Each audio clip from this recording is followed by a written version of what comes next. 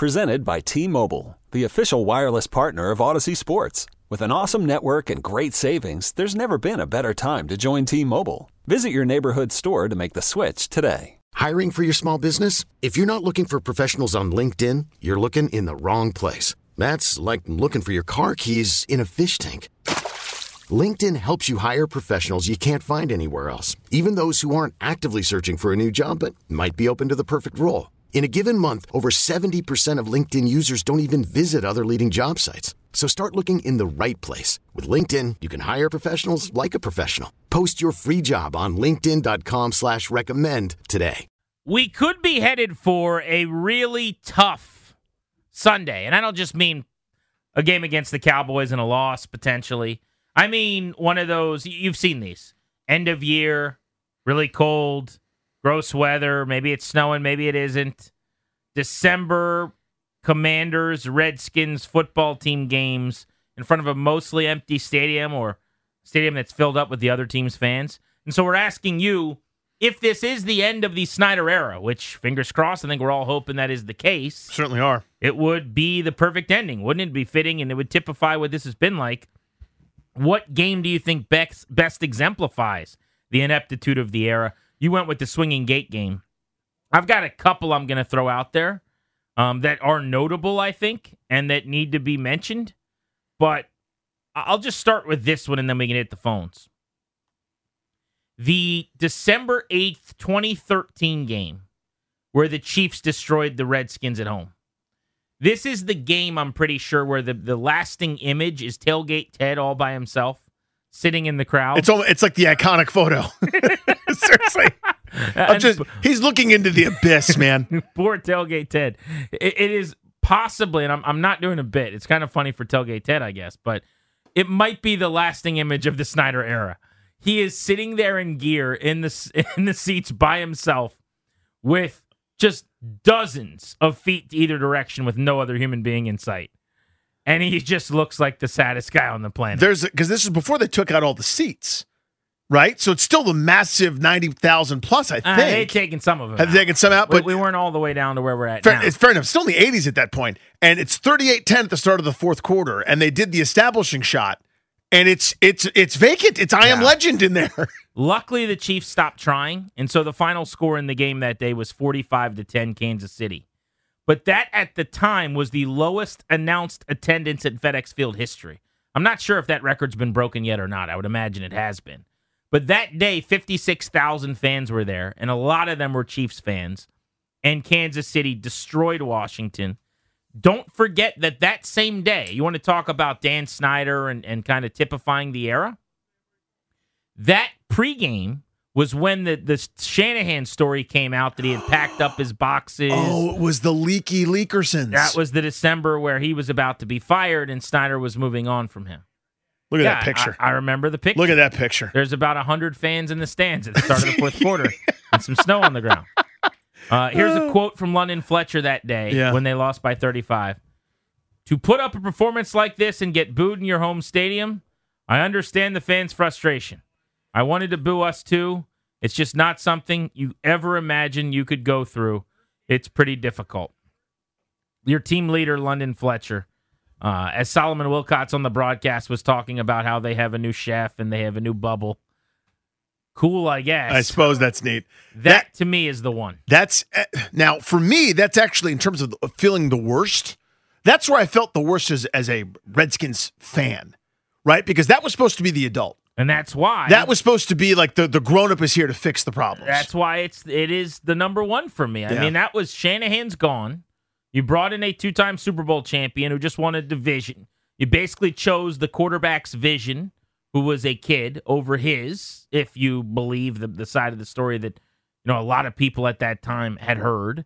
And here we go. You're going back into finding a new coach, and you now are at a point where there's 50,000 people showing up in a stadium where there used to be 90,000, and you're losing by 35 on the week. Dueling 17. banjos of leaks through both different parties each week, like sniping at each other. God, that was brutal. Just brutal. All right, let's go to Dave in Silver Spring. Let's run through them. You're the game that best typifies the Snyder incompetence. What is it? I was at that game on December 8th, 2013. I was sitting in the end zone. We were defending in the second quarter when they ran back a punt, and then they ran back a kickoff to the same end zone. So we're watching him like dart back and forth. It's two different guys. But to watch two returns to the end zone at your home field in one quarter is just it was unbelievable. I think there might have been a pick six. There might have been a tax return. It was a disaster. Quentin Depps and Dexter McCluster had tutties in the second quarter. Did they both? On returns. I don't remember that at all. That is, I remember it being really, really bad.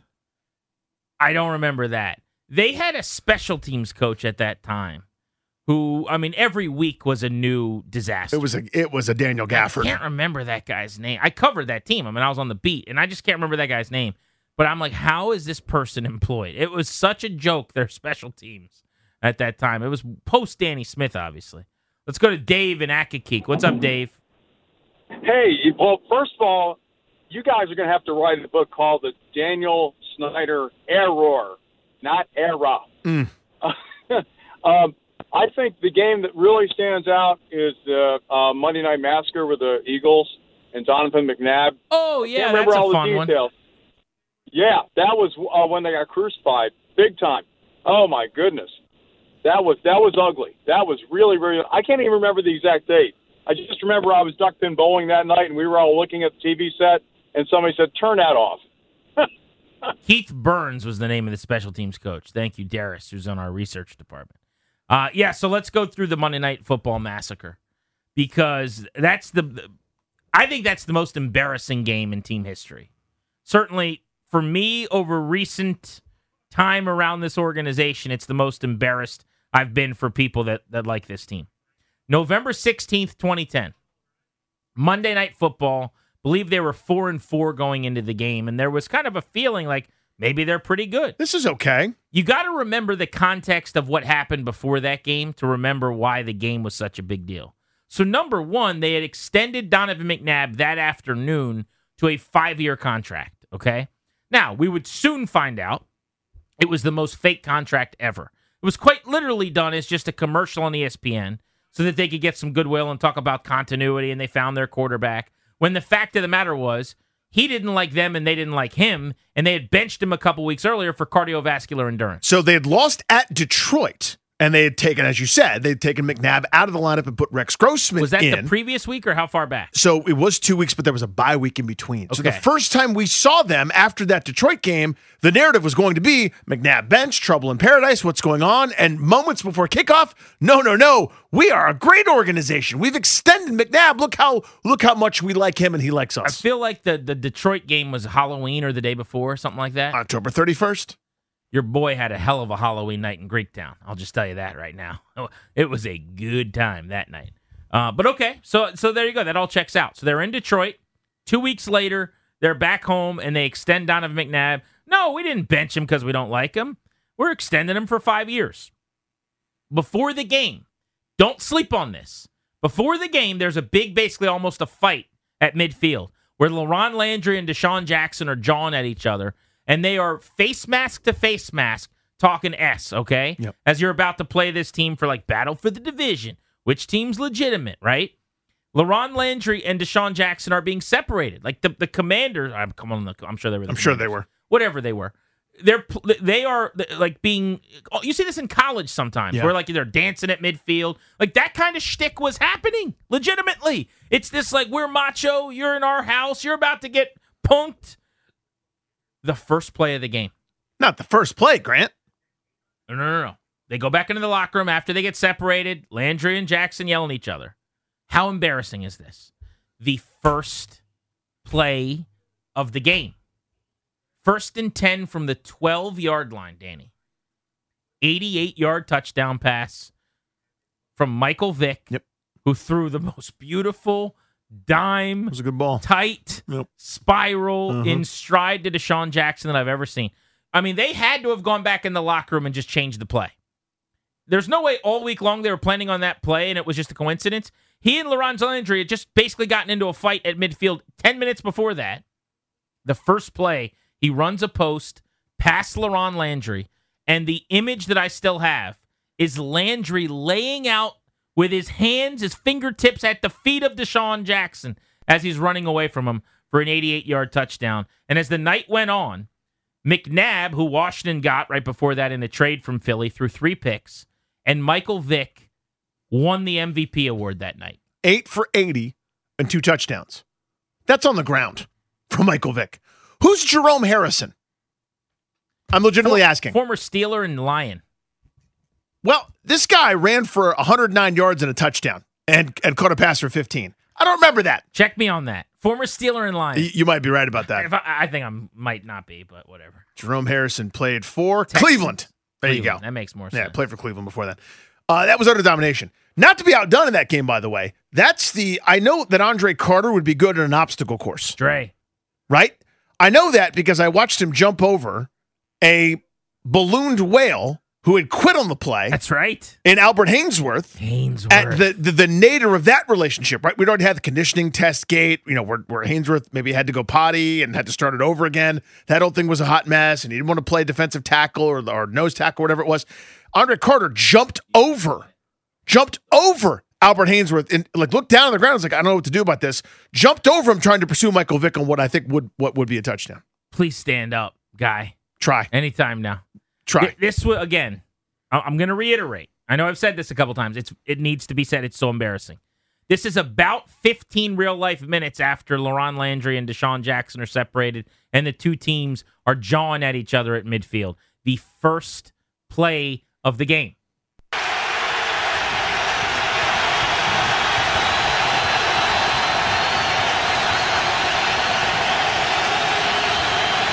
Or maybe this is just natural crowd noise. First play from about the 12, and there is Vick, as you talked about, John, rolling and launching downfield for Deshaun Jackson, who accelerates, caught the opening play, and all the way for a touchdown. 88 yards. It's okay, Papa. We'll recover. Nope.